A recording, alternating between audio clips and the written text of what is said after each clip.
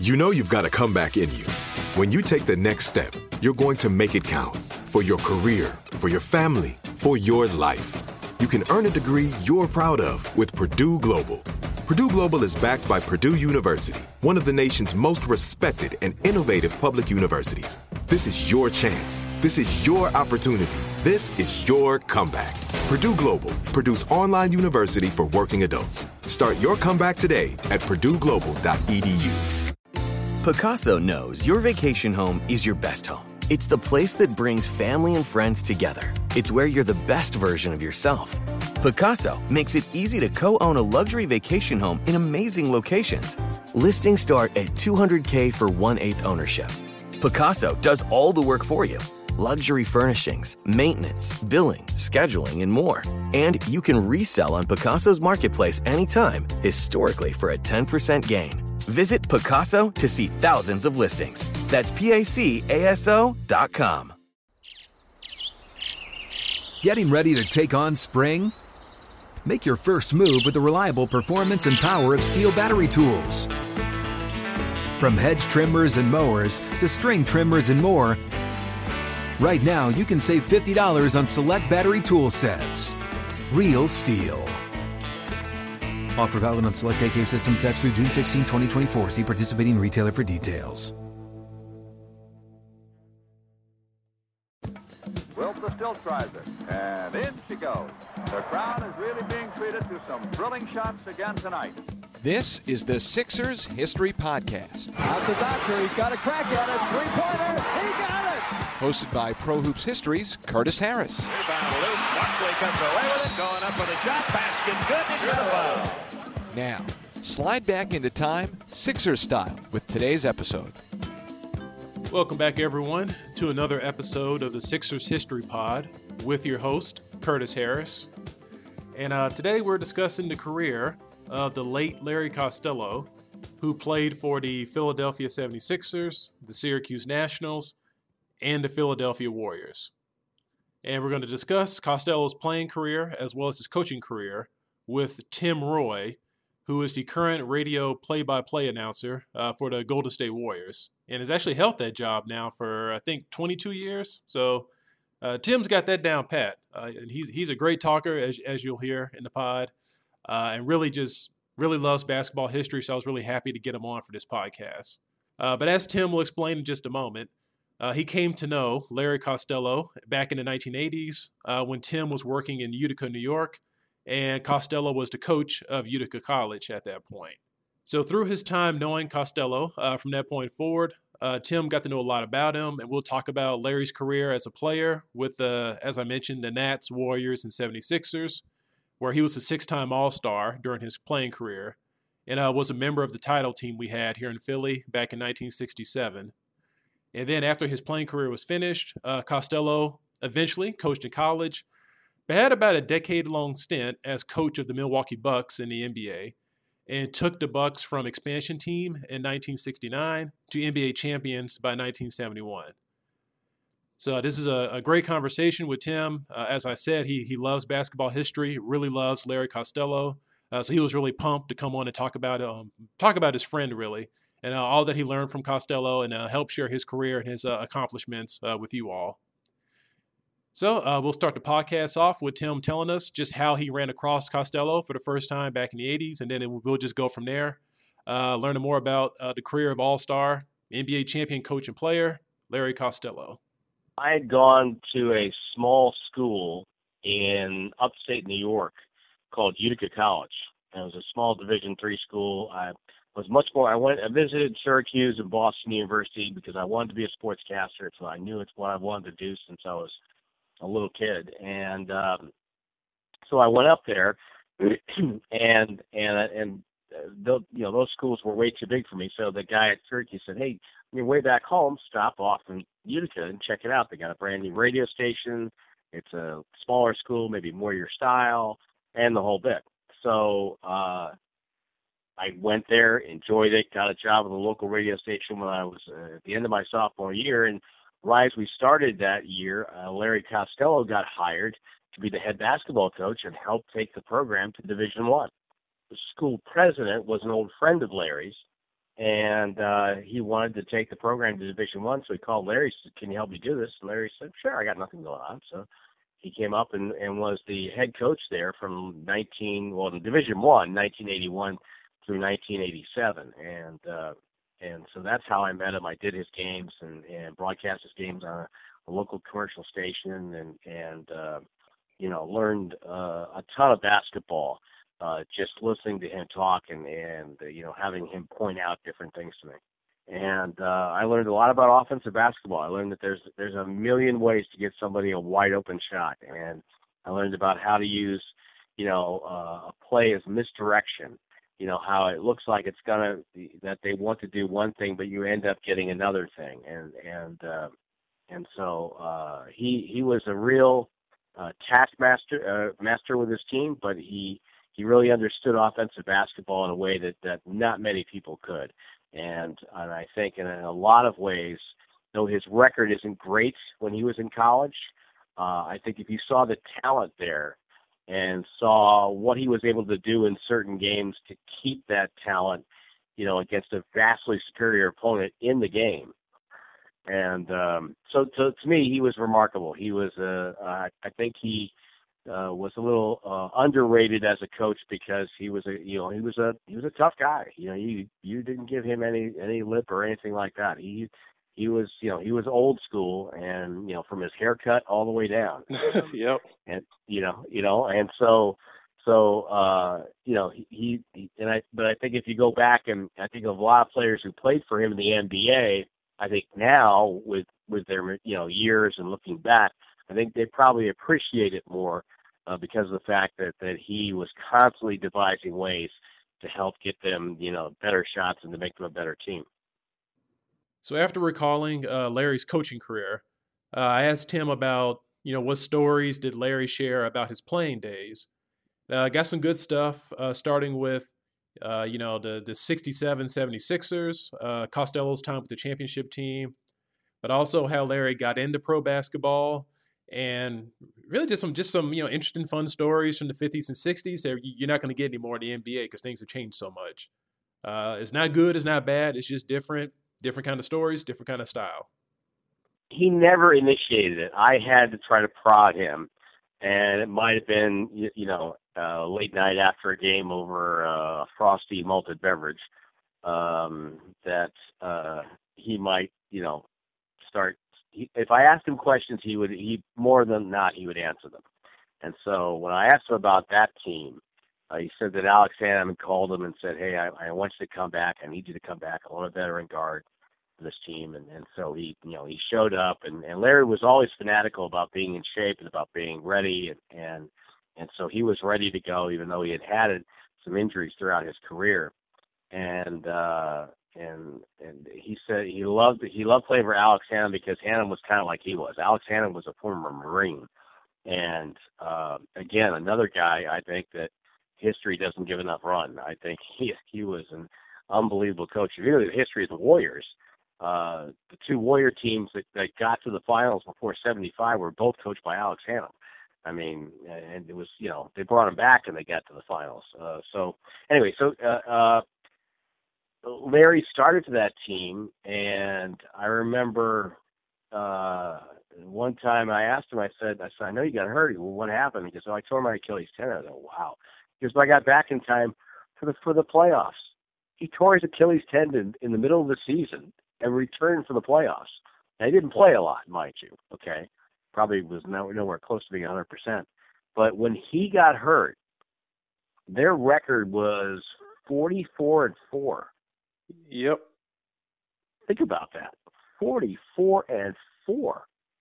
I mean, that team was loaded, and I think he was proud to be a part of that team. And I think if you had pushed him at the time, he was proud to be on a team that a lot of people for the longest time said was the best individual one-year team to play in the NBA. That's how people looked at it for a long, long time.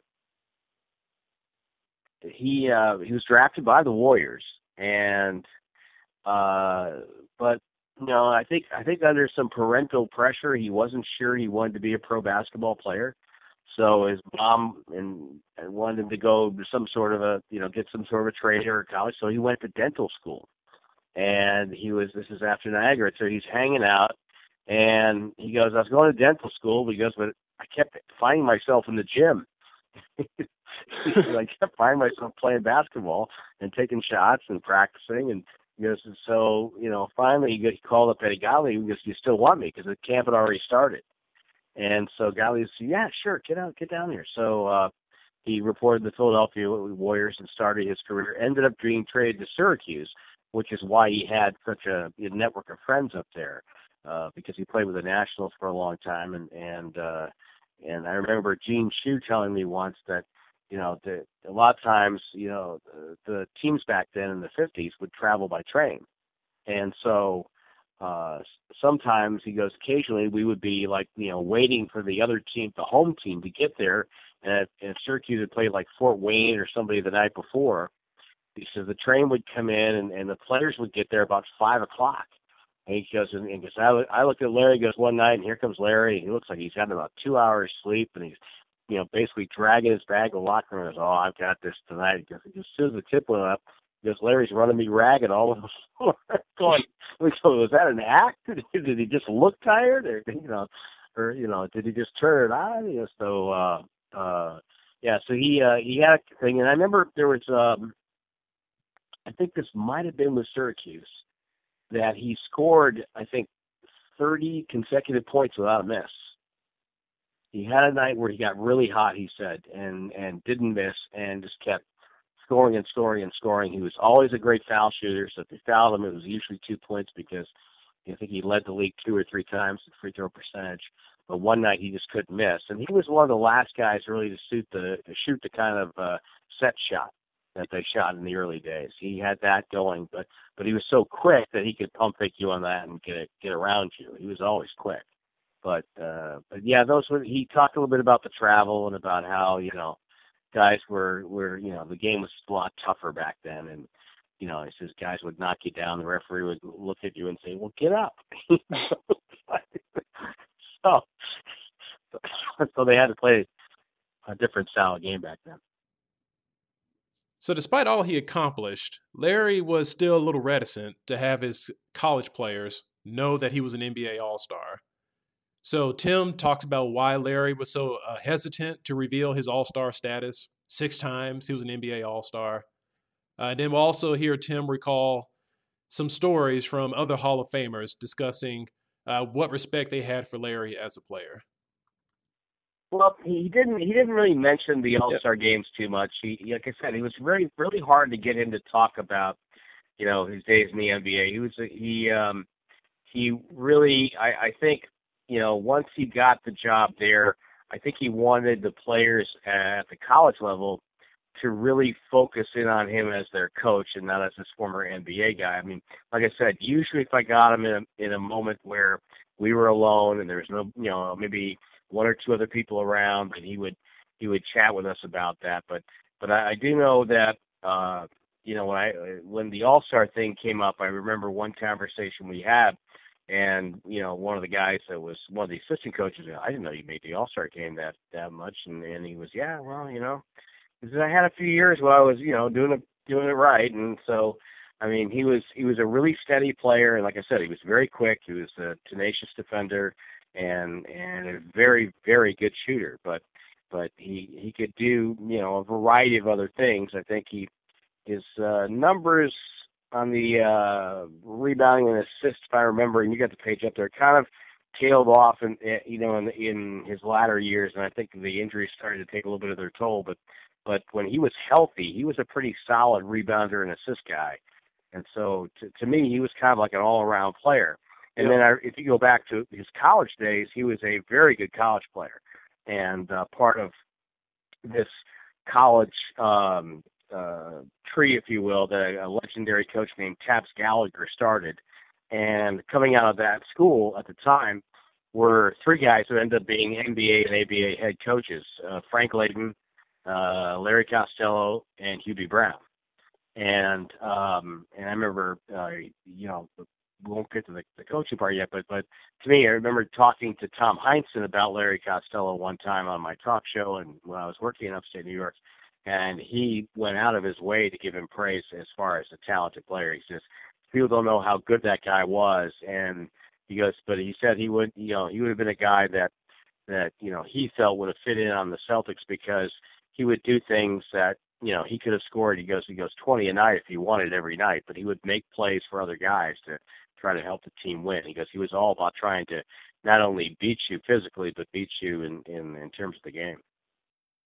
The respect that Oscar had for Larry was great enough, so Larry called him to come up and speak at his basketball camp in upstate New York, and Oscar came.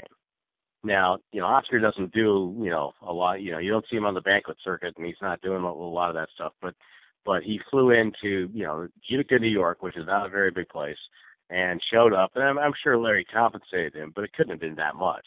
Mm-hmm. And so, but he came out of respect for Larry and the fact that he played against him and was coached by him, and they won a championship together. That he came up and he did my talk show. He did the local TV. He spoke to the campers, and he was very respectful of Larry and appreciated him. Well, here at Sixers History, we never miss an opportunity to try to get some Wilt Chamberlain stories. And fortunately for us, Larry Costello played with and against Wilt Chamberlain, so we got some Wilt Chamberlain stories. Basically, I remember him telling me that Wilt could do whatever he wanted to do on the floor at almost any given time.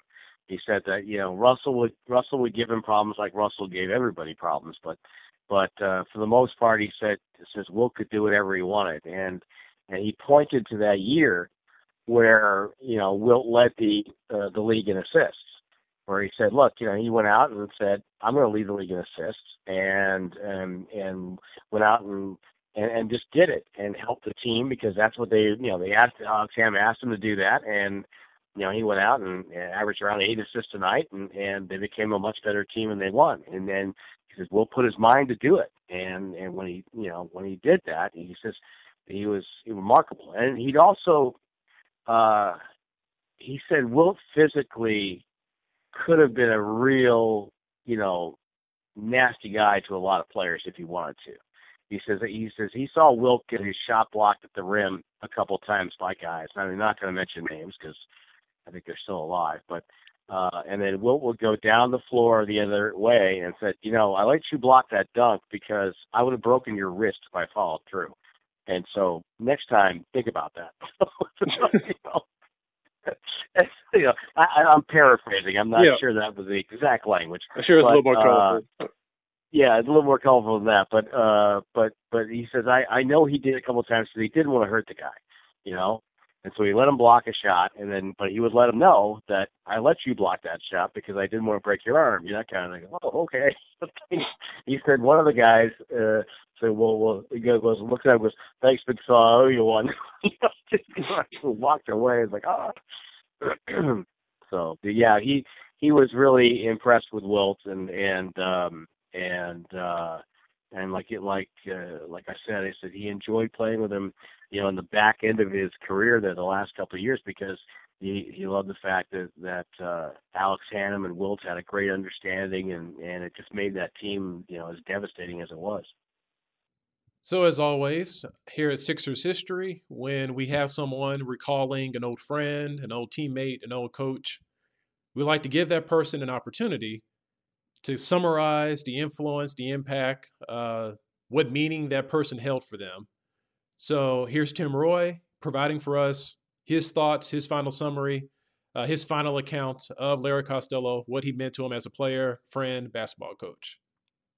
Well, the one other anecdote I'd love to get in if I can. Yeah, sure. It is, I spoke to Hubie Brown a few years ago when the Warriors were in the finals, and I did an interview with him about the ABA and about all the great times and stories they had. And then I finished it with a question about Larry. I said, look, I work with Larry, and he went on about just how Larry, let him have that job and gave him a chance. He goes, without Larry hiring me in Milwaukee to be his assistant, I would not have the career that I have. It says he hired me and entrusted me, and he goes, and I learned so much about coaching basketball, about coaching men, about dealing with other teams and opposition and scouting. Because he said they were one of the first teams to really start filming and looking at film and things like that, and so he said in that way he was kind of a little bit of ahead of the rest of the league, and he said he just it allowed him to grow to be the coach that he became. So that's one thing that Larry was also giving back and doing some different things to help other guys follow his path. But for Larry, he was a gregarious guy, a tough guy.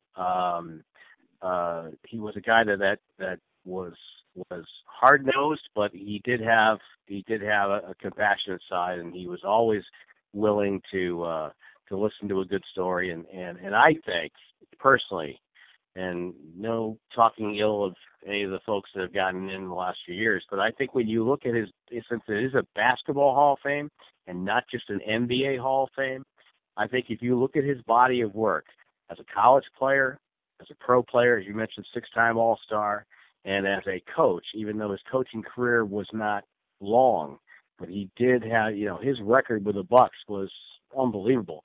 And, I think when you add all that up, and I know he's been nominated in the past, but I think he deserves another look. I think he, if you look at some of the criteria that has been used to get some players in there, I think when you take a look at him as a whole, I think he did a lot for basketball. All right. That concludes another episode of Sixers History, the podcast.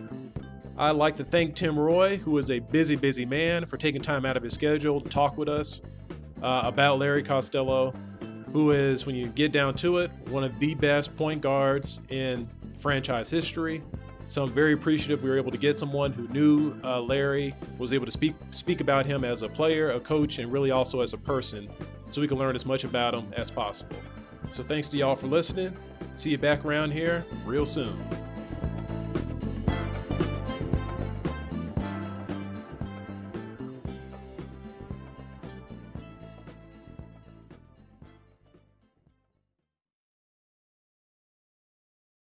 Whether you're a savvy spender maximizing your savings with cashback rewards, a thrifty rate watcher seeking the lowest interest, or a travel enthusiast looking for extraordinary perks, Kemba Financial Credit Union has a visa to complement your lifestyle and unique needs. Apply today at Kemba.org to unlock a limited time 2% cash back on purchases and pay 0% interest on balance transfers for an entire year with a new visa from Kemba. You deserve a card that works for you. Restrictions apply. Offer ends June 30th, 2024.